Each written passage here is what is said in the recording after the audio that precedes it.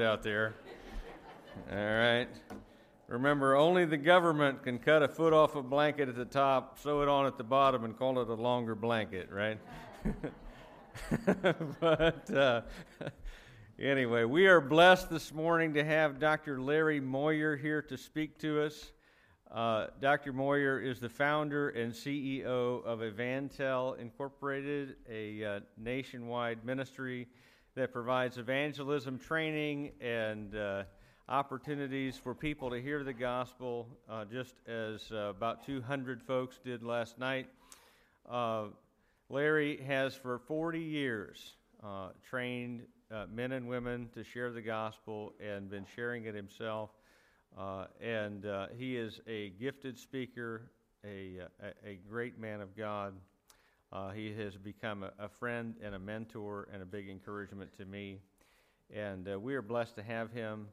And so I would like you to give him your warmest welcome and your attention here for the next few minutes. Thank you.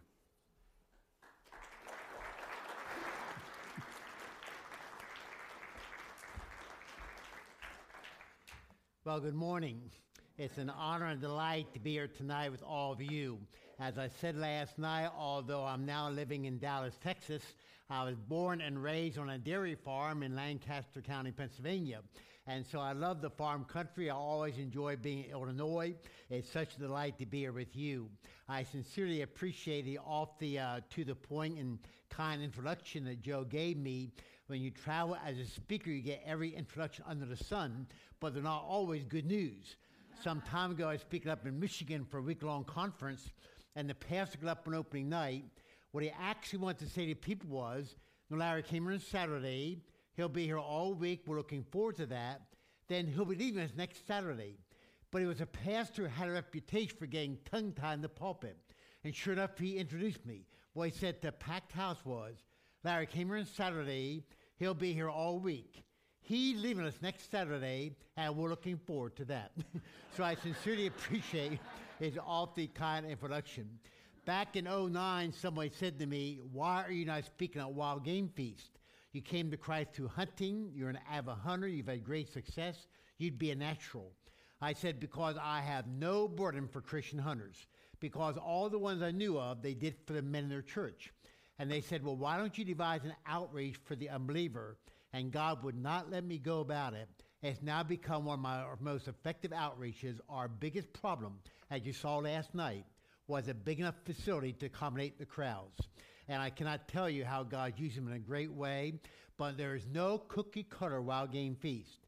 So every Wild Game Feast, I'm on the phone once a month, 4 months out, with the person who's in charge, guiding them through the preparation. And I tell people a good leader knows how to lead and also be led. And I would all really commend Joe, your pastor, because he knew how to lead, but he also knew how to be led as I got him through the preparation. And you guys did a terrific job, and I think you ought to really be applauded for the great job that you did. And it's great to see how the Lord worked. I tell people, when you do them right and keep your focus where it needs to be, they keep growing. I am booking Wild Game Feast that they're now running 2 nights, 500 coming every single night. And just exciting how the Lord's using them. But I tell people, and I don't mind telling you, there's no one who steps on the platform anywhere in the USA any more grateful to God than I do. Because a lot of you don't know my life story. But I was born with an inherited speech defect, inherited from my dad's side of the family, that was so severe I could not pronounce T-H-E, the. And therefore medical doctors told me to give up all hope of ever being a public speaker. One day sitting in high school with my head between my hands so no one could see I was crying, because I had just been ridiculed what seemed like the 550th time. I told God, if you will help me with this inherited defect, I will always use my voice for you. Starting that week, I started having control I'd never had in my entire life. And that was the year speech therapy brought me to where I am today. But when you come from that kind of background, where you're born with an inherited defect you cannot do anything about, and God works in such a great way to give you deliverance, you don't take one speaking opportunity for granted. It doesn't matter if it's an audience of 50 or an audience of 50,000. It's such a delight to have this time with you. But this morning, I want to ask and answer a question. I have found when people think in terms of spiritual things, it's one of the first questions that often come to their mind. I'd like to ask and answer the question, what kind of person do you have to be in order for God to accept you? What kind of person do you have to be in order for God to accept you? And if you have your Bible, may I ask you to take it and turn with me to one of the most exciting paragraphs in the entire Bible. It's found in the second part of the Bible, a part called the New Testament, the third book, that book called Luke. Chapter 19, I like to start reading at the first verse. Luke chapter 19, I like to start reading at verse 1. Now, if you're here this morning and don't have a Bible with you, may I encourage you to look on someone sitting near you. Or if you have two Bibles, like a husband and a wife, may I encourage you to glance around you. If you see someone without a Bible, be so kind, take one of yours and share with them. I want you to leave today knowing where God said first, well, I'm only going to repeat. So when you have a Bible in front of you, turn to Luke chapter 19. I like to start reading at the first verse. Luke chapter 19 and beginning at verse 1. Then Jesus entered and passed through Jericho. Now behold, there was a man named Zacchaeus, who was a chief tax collector, and he was rich. And he sought to see who Jesus was, but could not because of the crowd, for he was of short stature. So he ran ahead and climbed up into a sycamore tree to see him, for he was going to pass that way. And when Jesus came to the place, he looked up and saw him and said to him, Zacchaeus, make haste and come down, for today I must stay at your house. So he made haste, came down, received him joyfully. But when they saw it, they all murmured, saying, he has gone to be a guest with a man who is a sinner. Then Zacchaeus stood and said, Lord, look, Lord, I give half of my goods to the poor. If I've taken anything from anyone by false accusation, I restore fourfold. And Jesus said, today salvation has come to this house, because he also is the son of Abraham. For the Son of Man has come to seek and to save that which was lost. A very exclusive firm in New York City one time put an ad in the paper for a very exceptional employee. The ad simply said, wanted, very exceptional employee. Must be good looking, must have credit references, must have a graduate degree, and must have written 10 books, 5 of them in a foreign language. Well, it so happened that an elderly man living way back in the hills of Kentucky saw the ad. Tattered shirt and torn jeans, he made his way to New York City. When he got to the building where the firm was located, he took the elevator all the way to the 9th floor and walked in their office. There was a very young, attractive, and stylish dressed secretary sitting behind the desk. And he looked at her and he said, are you all the guys looking for an employee? And she, with embarrassment on her face, said, yes, sir, we are. He said, are you all the guys? Say, he must be good looking. She said, yes, sir, we are. He said, are you all the guys? Say, he must have credit references. She said, yes, sir, we are. He said, are you all the guys? Say, he must have a graduate degree. She said, yes, sir, we are. He said, are you all the guys? Say, he must have written 10 books, 5 of them in a foreign language. She said, yes, sir, we are. And then with sarcasm on her face and in her voice, she looked at him and she said, but if you don't mind my asking, what in the world are you doing here? And he leaned over her mahogany desk, looked her eyeball to eyeball, and said to her, well, I just came the whole way up here to tell you, ma'am, don't count on me. Now, I have to confess, the first time I read that, I laughed just as you have. But the more I thought about it, it seemed to me, behind that humorous story, there's an awfully honest point. And that is, there are those who are very much aware when it comes to certain offers, they just plain don't qualify for them. Some time ago, I had something very humorous happen to me while I was speaking just south of where I'm now living in Dallas, Texas. One noon, I was scheduled to have lunch with a man who owns a small airplane company that both sells planes and gives flying lessons. But since when I got there, he was tied up with a customer, so that I would just not have to stand there. He looked at one of his employees and he said, why don't you take Larry out and show him the planes? Now, you must remember, this was a small airplane company that both sold planes and gave flying lessons. Therefore, since the man did not know me, he assumed I was either a pilot interested in buying a plane or a man interested in flying lessons. At the same time, I had no idea what was going through his mind, and for that reason, everything went bananas. Because the first question he asked me was, do you fly a lot? I said, yes, I do, only usually I fly commercially. Now, what I meant by that was that when I want to go to Peoria, I take American Airlines. He assumed what I meant was I was a commercial airline pilot. His second question was, well, what kind of plane do you usually fly? And I said, well, I've flown all kinds, but quite frankly, the bigger they are, the better I like them. Now, you can imagine how I misunderstood that. But the situation reached its greatest hilarity when he walked out to one of the planes. He unlocked the door and he said, here, why don't you take this one up for a while? And if you don't mind, I'll go along just for the ride. Well, I promise you, I could have given him a ride. Because had I flown that plane, the two of us would have been the closest we've ever been to seeing the Maker face to face. Because no one knows better than I do. When it comes to the offer of flying a plane, I just plain don't qualify for it. And there are those who are very much aware when it comes to an offers, they just plain don't qualify for it. And there are those who are convinced the same thing is true with the Lord. All you have to do is read the Bible to find out God is offering every person the free gift of eternal life. He's offering everyone the opportunity to live forever. But there are those who are convinced they just don't qualify for what he wants to give them. Some time ago, I spoke in Longmont, Colorado. One night, I expressed a desire to talk to anyone who did not know they were going to heaven, and a businessman indicated a desire to talk to me. The next day, we got together. He first of all admitted he did not know he was going to heaven, but then he said, I'd like to. But he then said, there's one thing standing in my way. I said, what's that? He said, I have broken every law in the book.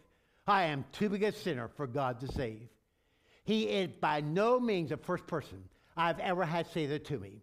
There are those who are convinced that because of everything from the record to the reputation, even if they were interested in him, there is no way he'd ever be interested in them. After all they've heard, God helped those who help themselves. So if you don't have some decency and self-respect about you, you might as well forget it. Then there are those who have heard God help those who help others. So if you have not been a good and giving kind of person, don't put in your application. So all that raises the awfully important question, what kind of person do you have to be in order for God to accept you? What kind of person does God save? Well, quite frankly, don't ask a preacher because there's no need to ask a preacher what God himself tells you. And God himself answers that question in verse 10. Because if you notice it says, for the Son of Man has come to seek and to save that which was lost. In other words, the kind of person God saves is a person who is lost. Now, that term lost confuses some of us, just like other terms in the Bible confuse others.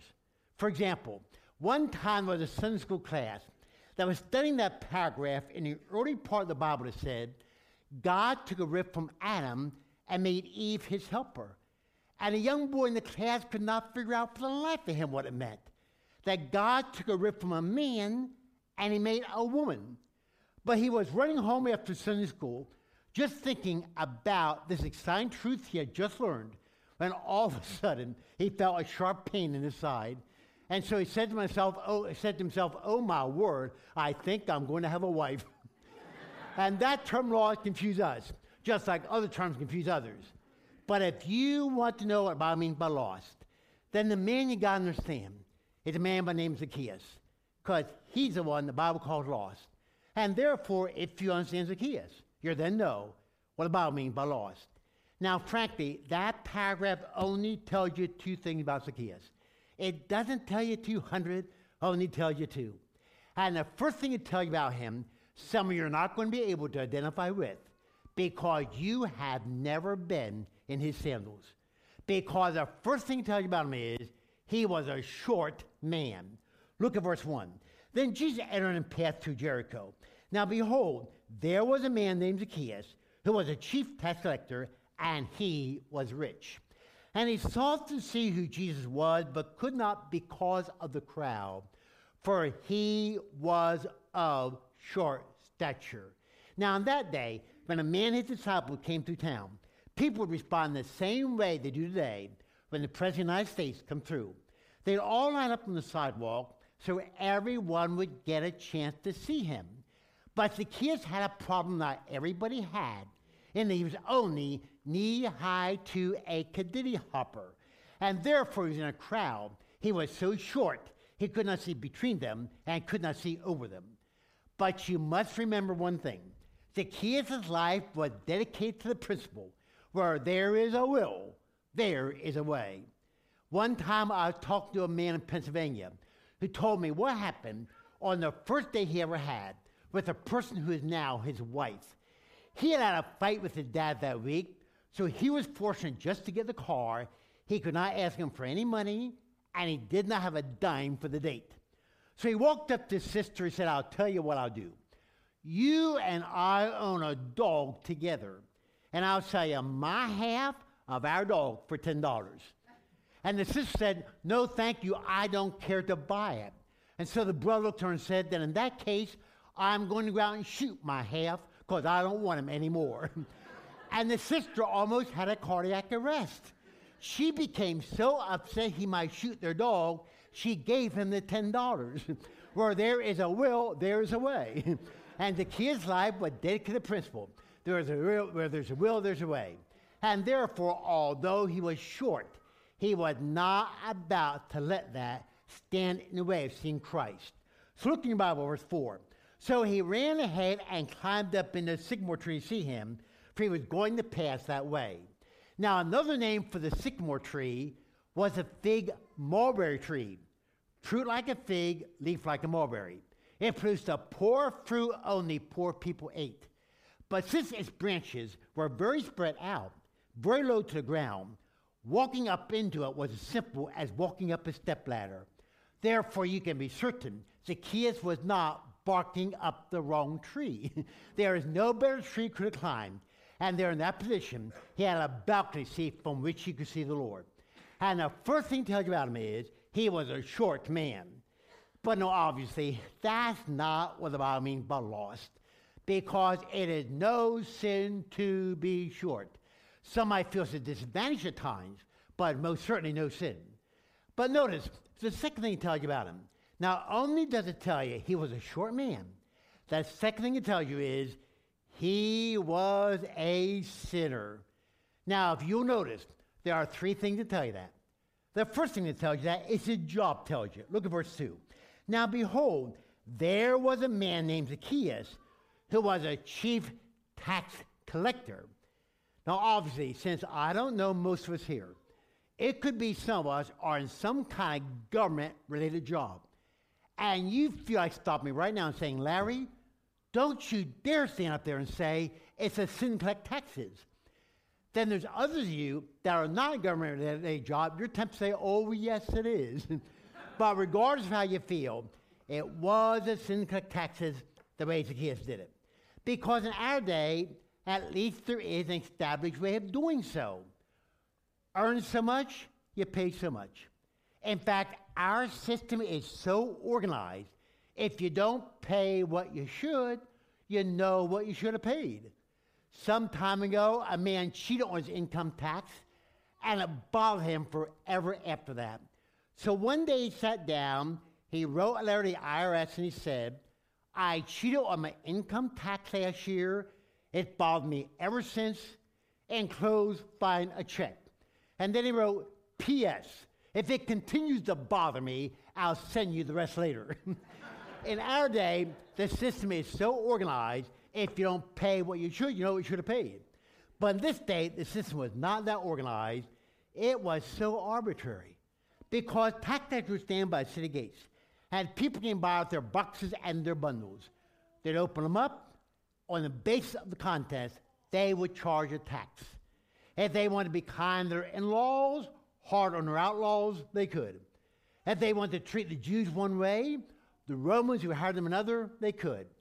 In fact, if you can believe this, the Roman government even allowed them to overtax the people and keep the remainder for themselves.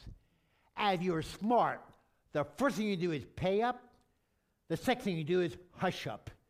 Because if you didn't, when you come by the second time, you'd be charged twice what you were the first time. And apparently Zacchaeus was hard as everybody knew. He tried to get as many pennies as he could for as many people as he knew. So much so, the end of verse 2 says, and he was rich. And frankly, there is no better city to be a tax collector in than the city of Jericho. That's like if someone says to you, go sell snowmobiles, and then they position you in Alaska. It was the place to be a tax collector because people would come from the east and the west. It was known as the number one hot spot to be a tax collector in. And the first thing to tell you as a sinner is that a job tells you. But notice, there's a second thing to tell you as a sinner. Not only does the job tell you, the people tell you. Look at verse 5. Then when Jesus came to the place, he looked up and saw him and said to him, Zacchaeus, make haste, come down, for today I must stay at your house. So he made haste, came down, and received him joyfully. But when they saw him, they all murmured, saying, he has gone to be a guest for the man who is a sinner. Now, frankly, you know just as well as I do, it's never popular to be a tax collector. I sincerely doubt that anyone who's worked in an IRS office could win any kind of popularity contest. But tax collectors were particularly unpopular in this day because they were hated by the Jews. So much so, it was considered a disgrace to have a tax collector who was part of your family tree. One time I read of a family doing some work on their family tree, and they discovered the years earlier one of their relatives had just gone the electric chair for murder. And they realized if they put that in the family tree, it would disgrace everybody. So when they came to his name, they wrote alongside of it, Uncle Charles occupied a chair in one of our leading institutions. His death came as a true shock. Well, I assure you, if you had tax collector in your family, the one thing you do is try to cover it up. And the thing that was so despised about them was the way they used the occupation of rob and cheat. So much so, Christ one time said to one of them, take only what belongs to you and no more. And for that reason, these people were furious. They were not upset. They were M-A-D, mad. And you'd have had no trouble determining how they felt. Look at verse 7. But when they saw it, they all complained, saying, that word complain means to murmur and groan out loud. Years ago, I was in a speaking engagement, and it was during the presidential primaries. And that night, before hitting the bed, I caught the evening news. Well, again, it was during the presidential primaries, and a candidate was about to get up and give an address.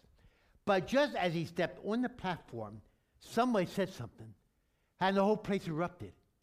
You could not distinguish one word being said. All you heard was grumbling and complaining. Well, quite frankly, had you been a TV reporter on the streets during this day, you would have trouble distinguishing anything being said. All you heard was grumbling and complaining. But quite frankly, there's one thing those people did not understand, that if I can be so frank, a lot of us don't either. And that is, God does not love you based on what you've done. God loves you in spite of what you've done.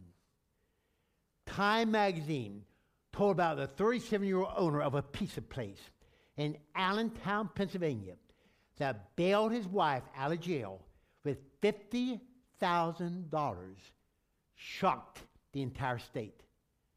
The reason was the wife had tried on 2 occasions to kill him. The first thing she did was have her daughter's boyfriend come into his bedroom, take the pistol underneath his pillow, fire it into his head. When that did not kill him, she then stuffed barbiturates into his mouth.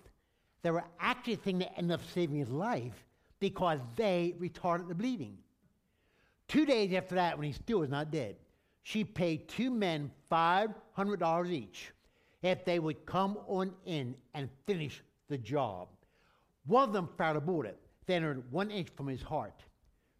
2 days after that, when he still was not dead, the police were tipped off about the situation, broke into the man's house, found him very much unconscious, but very much alive.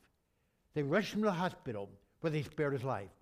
When he had come blessed, he then said he would stand by his wife the entire trial, and he bailed her out of jail with $50,000. When a policeman was asked how could he do such a thing, he answered, the only thing he'll tell us is that he loves her. I have no idea what all the man was saying, but I know there's one thing he was saying. I don't love her based on what she's done. I love her in spite of what she's done.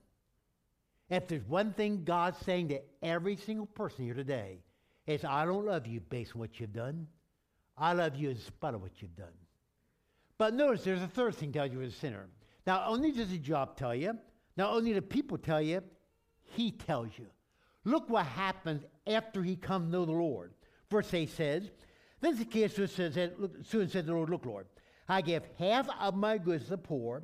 If I've taken anything from anyone by false accusation, I restore fourfold. Asking the question, is Zacchaeus a sinner? It's like asking the question, is the White House in Washington, D.C.? Now, who does not know that? And who did not know Zacchaeus was a sinner, including Zacchaeus himself? In the Old Testament, if you stole one item, you had to return 4 times what you took. In other words, you stole 1 sheep, you had to return 4 of them. And that's why he says, if I've taken anything from anyone by false accusation, I'll return 4 times that amount. There's no bigger or better way he could have said, I'm a sinner. And that's why verse 9 must have been the best news he had heard in a long time. Notice it says, and Jesus said to him, today salvation come to this house, because he also is a son of Abraham. There are times when you are expecting good news and you get bad news. For example, one time a husband walked into the department store and he bought some expensive perfume for his wife. As the clerk was wrapping up, he said, I take it you're going to surprise her. He said, am I ever? She's expecting a new car. There are times you're expecting good news, you get bad news. Then other times, you're expecting bad news, you get good news. After the kind of life Zacchaeus lived, had every right to expect bad news. Instead, he got good news. Look again at verse 9. And Jesus said to him, today salvation come to this house, because he also is son of Abraham. God's blessings were given to Abraham in the Old Testament. He said, I'll make him a great nation. Anyone who received those blessings was called a son of Abraham. And the way he became a son of Abraham was to place your trust in Christ as your only way to heaven. That day, Zacchaeus placed his trust in Christ and became a son of Abraham. So that when the Bible wants to explain what it means by lost, it points to a man who's a sinner. And what the Bible is saying is, if you want to come to God, you have to come as a sinner. If you want to come to God, talk about how often you've been to church, you cannot get to heaven. God does not save people go to church. God saves sinners. If you want to come to God and talk about what a good life you've lived, you cannot get to heaven. God does not save people live good lives. God saves sinners. If you want to come to God and talk about the time you were baptized, you cannot get to heaven. God does not save people when baptized. God saves sinners. If you want to come to God and talk about the commandments you kept, the sacraments you've taken, you cannot get to heaven. God does not save people who keep the commandments and take the sacraments. God saves sinners. That is one reason in that book, those who grew up on the wrong side of the tracks often find it easier to come to Christ than those who grew up on the right side. The fact of the matter is, you are never too bad for God to save, but you just might be too good. The comment's been made, God saves the lost, the least, and the last. If you want to come to God, you have to come admitting you're part of the lost, part of the least, part of the last. Please don't misunderstand what I'm about to say. I abhor the thought of murder, and I detest the idea somebody breaks into your house and takes what's yours, not theirs. But there are times I've had occasion to say to people, I wish you were a murderer. I wish you were a thief. Because you find it easier to come to Christ if you were. That means in order to be saved, there's only 2 things you can do. The first is admit you are a sinner. One time I was talking to a 76-year-old woman in Kansas about the good news that Christ died for her. Then I said, now in order to be saved, you have to admit you're a sinner. Do you admit that? She said, I'm not half as bad as a lot of people I know. We talked some more, and then I said, now in order for you to be saved, you have to admit you're a sinner. Do you admit that? She said, you ought to know what so-and-so down the street's done. We talked some more, and then I said, now in order to be saved, you have to admit you're a sinner. Do you admit that? She said, I've done a lot of things right in my time. We talked some more, and then I said, now in order to be saved, you have to admit you're a sinner. Do you admit that? She said, the Lord knows I'm trying to do what's right. We talked some more, and then I said, now in order to be saved, you have to admit you're a sinner. Do you admit that? All of a sudden, tears started flowing down her cheeks. And she said, yes, I'm a sinner. And the first thing you have to do is admit you're a sinner. And the second thing you have to do is place your trust in Christ alone, nothing else, as your only way to heaven, because he paid for all your sins by dying for you. He died in your place. He was your substitute. They punished him where they should have hung you, where they should have hung me. And the third day, he rose again. He saved us by dying for us. Years ago in Brooklyn, there was a young mother who left her baby unattended in her apartment. Right after she left that apartment, a fire, explosive in nature, broke out. Only one fireman would risk his life, go in the building, and save the baby. But when he got in, he could not get out. And so as a flame licked at his feet, he walked over to the baby, picked it up, curled it close to his chest, walked over to a window, and dropped the baby to the fireman below. Then he fell back in those flames and died one horrible and agonizing death. 20 years later, the woman who had been that baby was seen kneeling at that man's grave.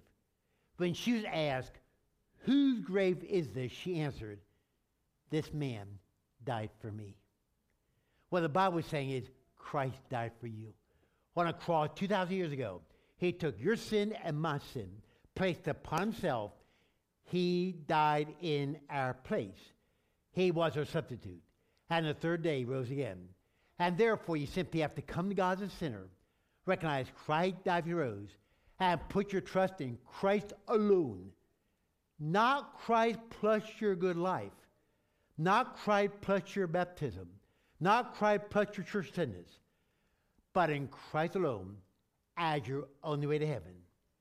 And the second you do, God gives you eternal life as a free gift because God saves sinners. What kind of person you have to be in order for God to accept you? God answered that with one man, 10 sentences, 6 words. God saves those who are lost. God saves sinners.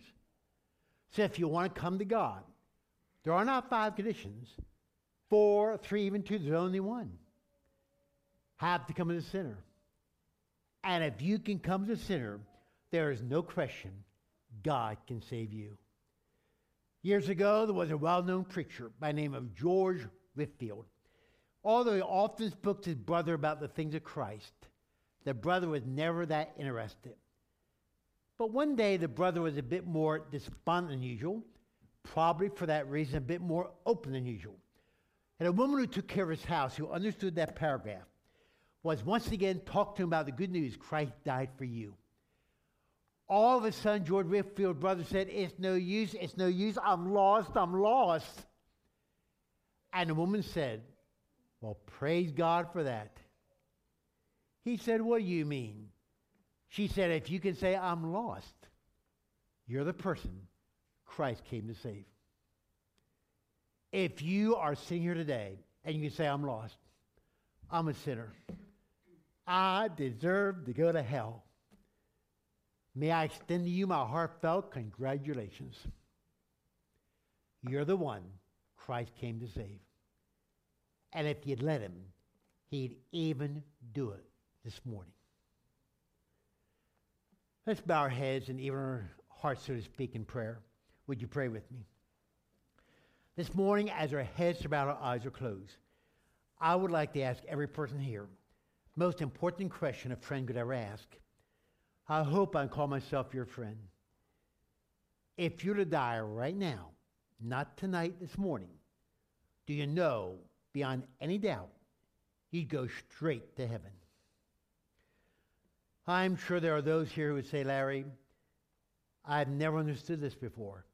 Nobody's explained it quite the way you did right now. Do you know what's exciting? I mean exciting. You could trust Christ right there, right now, right there where you are. Jesus Christ could become your personal Savior. In a moment, I'm going to say a prayer, kind of prayer you can use. If right now you want to tell God you're trusting Christ. Now, saying this prayer does not save. It's trusting Christ that saves. Prayer is only how you tell God what you're doing. But if right now you want to trust Christ, this is how you can tell God that. Just in the quietness of your seat, the privacy of your heart. Dear God, I come to you now, and I admit to you that I'm a sinner. Go ahead, tell God that. I admit I'm a sinner. Nothing I am or do makes me deserving of heaven. Tell God that. Nothing I am or do makes me deserving of heaven.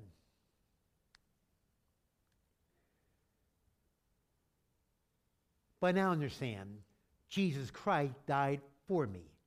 Tell God that.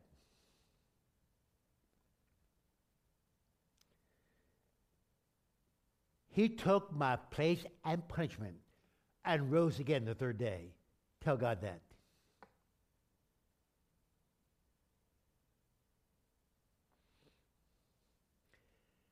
And right now, God, sitting in this seat this morning, I place my trust in Christ alone.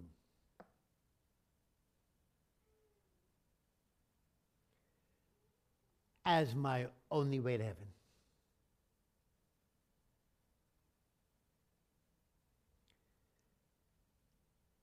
Thank you for the free gift of eternal life.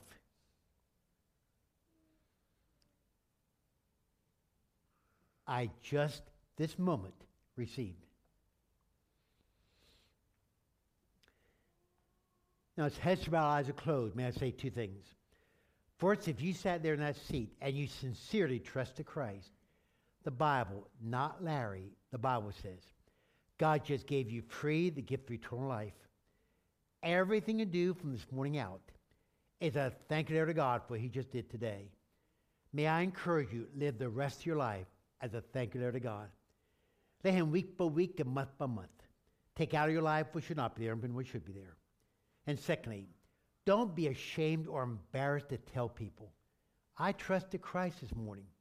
When Christ died on the cross, he was not ashamed of you. Don't be ashamed to tell anybody. I trusted Christ this morning as my only way to heaven. Live the rest of your life as a thank you to God. And don't be ashamed to tell anybody. I trusted Christ today. He was not ashamed of you. I beg you. Don't be ashamed of him. Our gracious Father, thank you. Thank you, thank you, thank you, thank you. That when you devised the way to heaven, you were so loving not to consult us. Because we would have made it so complicated. But you loving in a way we never understood, L-O-V-E, makes it simple. Her wants to can come. Lord, we pray for those who trust you this morning as their only way to heaven. They might not be ashamed to admit it. And could the rest of their life be a thank you letter to you. And Lord, for those of us who have known you for some time, could you remind us in a fresh way that the only thing we can take with us to heaven is a friend? Instead of living the remainder of 2017 for all the stuff that 100 years from now won't even matter, help us live it for the people who do. For we ask in Jesus' name with thanksgiving. Amen. May I ask all of you to do something right now? It would be a tremendous help, those who made this special Sunday possible. When you come in, you should receive the card. Looks like this. It's called a communication card. What's so helpful in a Sunday like this is know how many were here, where they were from, what age they represent. Would you be so kind to take a moment right now? I'm going to wait for you to do so and fill out that card. Now, one per couple, but one per person. If you did not get one of these, just hold up your hand. Somebody will come and get one of those to you. If you need a pen or pencil, someone alongside you will loan you theirs. But just take a moment if you would and fill out that card. And please don't miss what to say next. It is so important. If you trusted Christ today, salvation is the starting point. It's not the stopping point. God wants you to grow as a Christian. It's exciting to come to Christ. It's 10 times more exciting to grow as a Christian.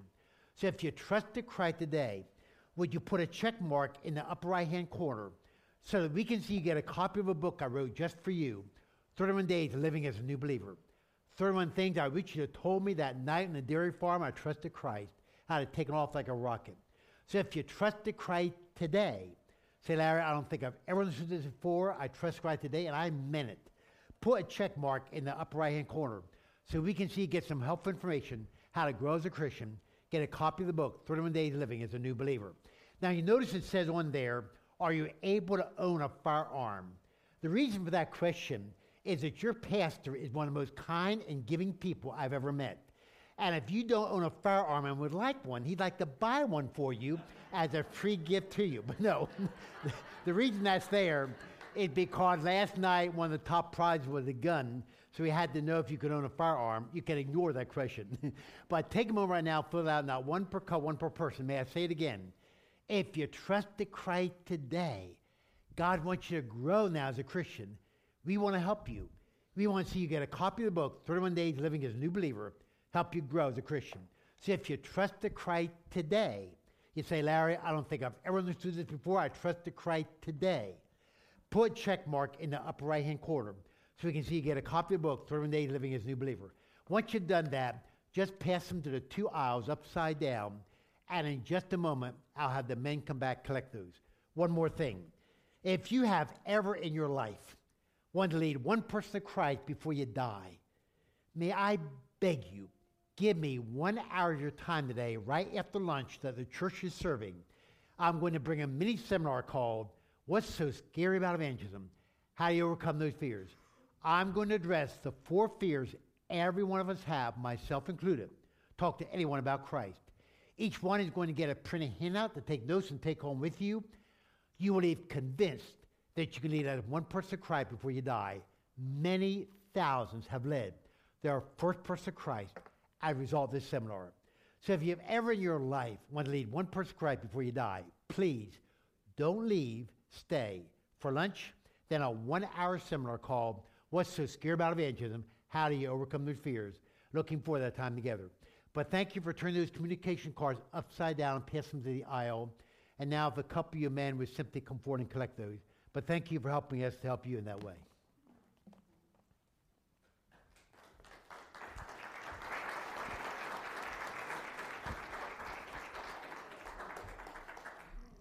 Thanks, Larry. Appreciate you opening God's Word to us and telling us that anyone can come to faith in Christ. No matter what you've done, Christ has done everything for you that you might come into relationship with God through faith in Christ. If you have not, if you didn't tell me you were coming to that seminar, you didn't get signed up for that, but you would like to come, I encourage you to do so. See me before, right after the service. Come see me, and we will make sure we have enough food and all that for everybody who wants to be here. It is that important.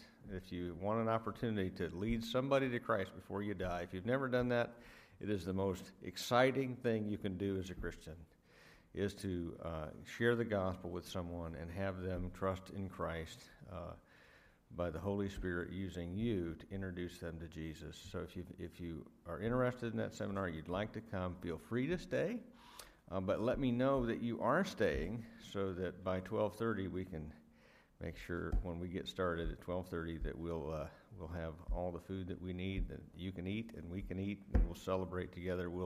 There's a lot of pie left over for some odd reason, and we'll have that, but we'll also have some fried chicken and some other things. It'll be a good time, and there is childcare available if that's a need too. So I'm going to pray for us, and then our worship team is going to come and close us in a song. God, our Heavenly Father, we thank you that the grace of God is so sufficient. that it is so extensive that no one, no matter what they have done, can sink so low that they can fall below the grace of God, that his mercy extends to the lowest and the least and the last, that he loves us with an everlasting love and sent his Son to die on the cross for us and to be raised from the dead to give us new life. Father, we are, as we gather here today, people who are celebrating the reality that God in Christ reached down and pulled us out of our mess simply by trusting in Christ, that his death was sufficient for our sin, and that his resurrection is the means by which we have eternal life. We are raised to life in his new life. And Father, we thank you for the marvelous privilege we have of hearing the gospel and being called by your Holy Spirit to believe the gospel and to receive eternal life. And Father, we pray for everyone who is here, that if they've never trusted in Christ before, that today would be the day of salvation, that they might experience the freedom that comes to those who trust in Christ. And Father, we ask your blessing on the rest of the day. We pray that we might glorify you with our lives and live, as Larry said, a thank you letter to Christ. And we pray in Jesus' name, amen.